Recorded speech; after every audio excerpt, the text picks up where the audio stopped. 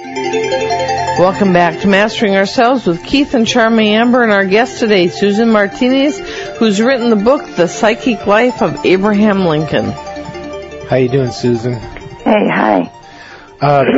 There was a Indian fighter who became a president. It was General Harrison, and then he became president. And he defeated and killed Tecumseh, and I understand that Tecumseh was a great leader of his Indian people.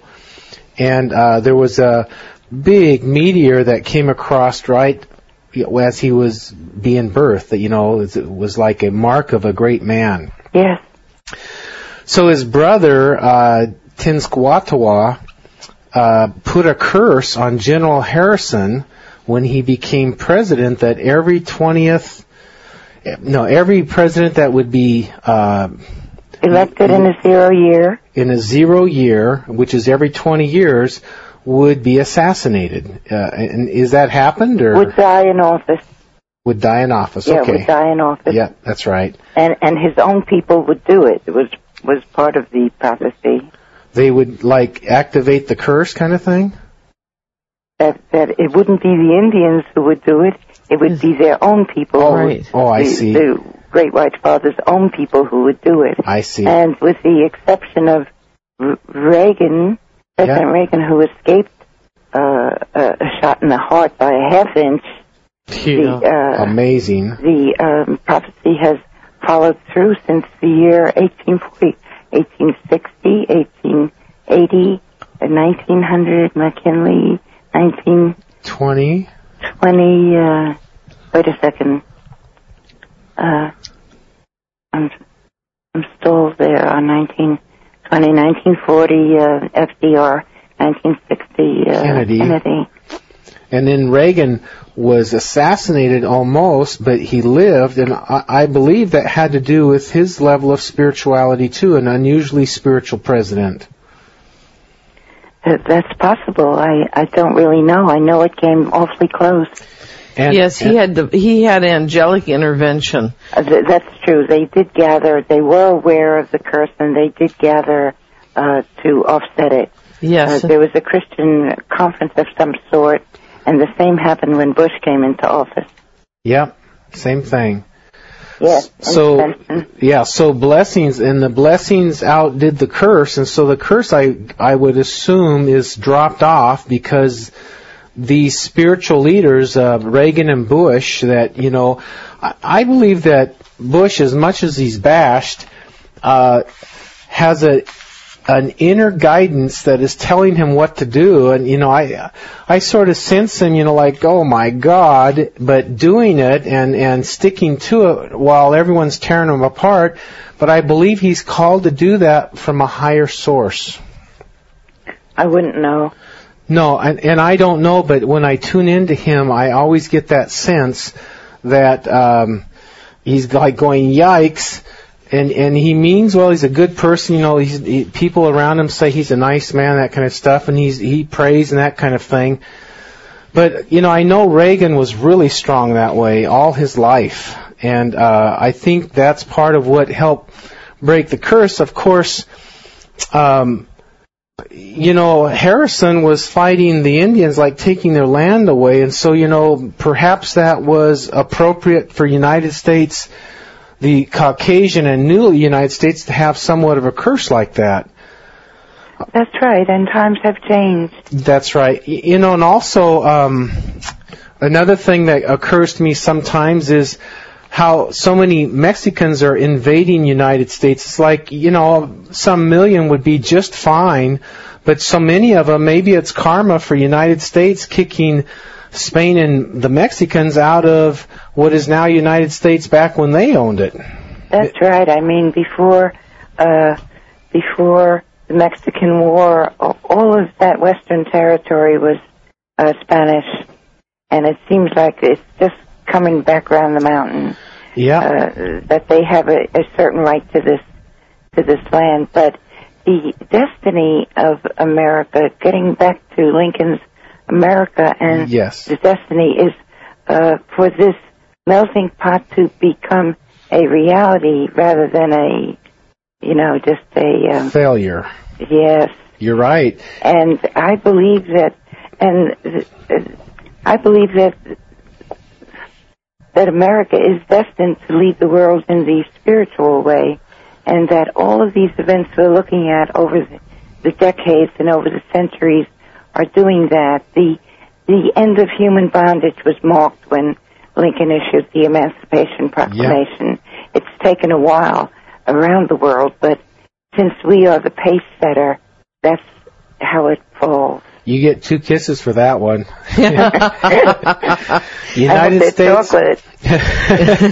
United States is earmarked to help the world basically get its act together and get the rights of people represented. It was at the beginning of the era of modern spiritualism, that was in the year 1848, that when the poundings and rappings began, and in Hydesville, New York, and the Fox Sisters and all those dramatic events that inaugurated this new era of spiritualism. Of course, it's 150 years later now, and we seem to be very deeply into materialism, but that is only a passing thing. We are moving on, and the fact that the spiritual movement began in New York State, began in America, is a sign of the times that we will lead the world in the way of union, and this time not just union North and South, union of all people, the cessation of war, which is not too far off for the human race and for the spiritualization of the planet. Well, United States is more the master of the melting pot than any other place. We're a big country, and we have people from everywhere, not just one main race. And so we are learning to blend it well like no other country. Yes, and it's taking a long time, and it's a rocky road, but that is the direction we're going in. I get upset when people say things will never change, because I see how things are changing. Sure. Sometimes rapidly, and the direction we're going in is a good one. Yes. You're listening to Mastering Ourselves with Keith and Charmaine Amber, your spiritual lifestyle experts, offering a place to find sound answers to life's tough questions on Monday, Tuesday, Wednesdays, Fridays, and Saturdays, 7 p.m. Pacific, 10 p.m. Eastern on CRN. Our guest today is Susan Martinez, Ph.D., and she's the author of The Psychic Life of Abraham Lincoln. So, Abraham Lincoln wasn't much of a politician. And he also wasn't in for excessive profits. I mean, money was not the big end-all to him. He sort of wanted to do a fair shake and wanted to spread a little more light to the world and get things going right. So he was very different than a lot of people. That's right about the money. His wife was kind of just the opposite. Yeah. She was a real climber and a status seeker, but he was just the opposite of her in so many ways, and that was one of them. He didn't care a fig about money. But why do you say he was not the politician? Well, he was clever, he was insightful, but he was not devious, although he would... Oh, is that part of the definition of politician? Well, these days it is. Because he was politician to the bone.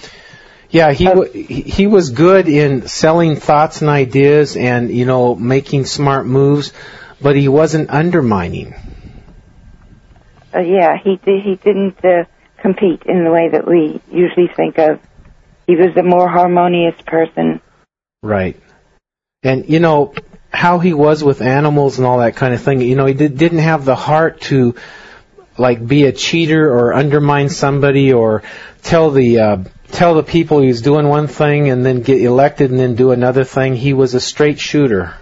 That's true, but they came down on him hard when he came out for abolition, which was toward the end of his presidency, because he had promised in his campaign not to interfere with states' rights or with the Constitution. Right. But he was so certain that there was a moral force behind the war and behind his taking that high-raised position that, and there was no escaping it.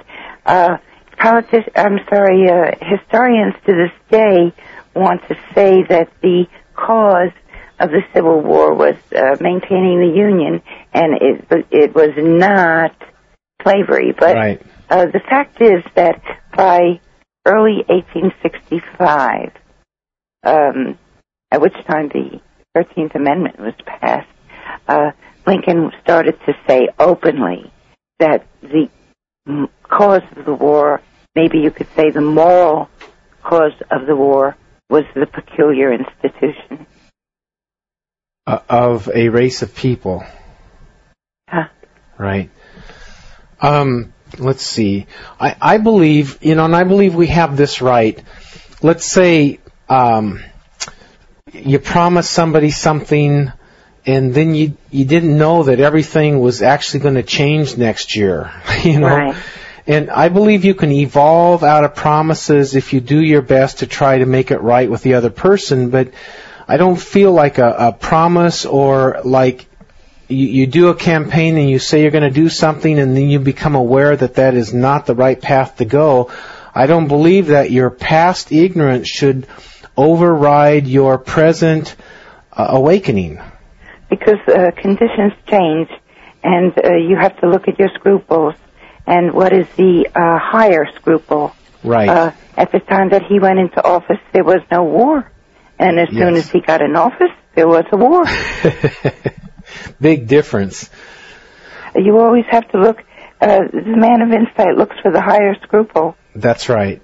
And, I noticed that your slogan for the show is sound answers to life's tough questions, and I was taking notes for myself during the break, and for Lincoln, I would say that I would list as his own answers to life's tough questions, and that means personal as well as political. Yeah. Were simplicity. He was a man of tremendous simplicity, a minimalist. Humor. He was a very funny man, and there was always humor in his life. Would they say he was the most funniest president? He had to be the funniest president. The more you read into his life and the things he said, and he had people in stitches. He had the legislature splitting their sides. He was not only a rail splitter, he was a side splitter. Yeah. And in addition to sound answers to life's tough questions, honesty, flexibility, these are all Lincoln. Forbearance. Lincoln's mantra was try. And I hope people know that. And to top it off, to see your mission through and to give you all in service for your truth. And one phrase that's famous for Lincoln is right is might. Isn't that good? You know, and the reason why we're talking about this, Susan, you and us, is because these are ways of which life can be good for you and I and everyone out there, following these ways of being. Simplicity, humor, honesty, flexibility, don't get all rigid. Keep trying, follow through, and right is might. You've got a great memory. Yeah, I got a great pen. So, you know, in a way, he's a template for how we can reach a higher standard. And we do our show. Our show's called Mastering Ourselves, and this is a great template to follow, is the characteristics of Abraham Lincoln or any great person. Harriet Beecher Stowe and Thomas Paine, George Washington, etc., etc. Great examples of great stories, great examples of how to be. And, you know, as you as you seek to do blessed things, more blessed things happen to you, and then you begin to be a doorway. You begin to be called on as a doorway for even more blessed things to happen in the world around you. And everyone wins. So let's see here. In the 1840s, there seemed to be a renaissance happening somewhere around there of spiritualism, temperance, abolition, and women's suffrage. Was that there too? Yes, there was the Sisterhood of Reforms, and it started around the 1830s, running into the 1840s. Did it go beyond there, like 1870s much or not? The 1830s and 1840s are the years that our historians point to for these grassroots reform movements, every kind of reform. A lot of it was religious. You had Mormonism arise in that time, and kind of the peak. I think that the peak moment was 1848 when the Hydesville event took place, and from that point on, spiritualism, seances, and home circles just spread like brush fire through the country. 1848, it started in New York State, and by 1850, it was in Lincoln, Illinois, and Mary and Abraham were involved. There were traveling prophets. There were halls that were rented out for people to come and gather. It was a very inspiring time.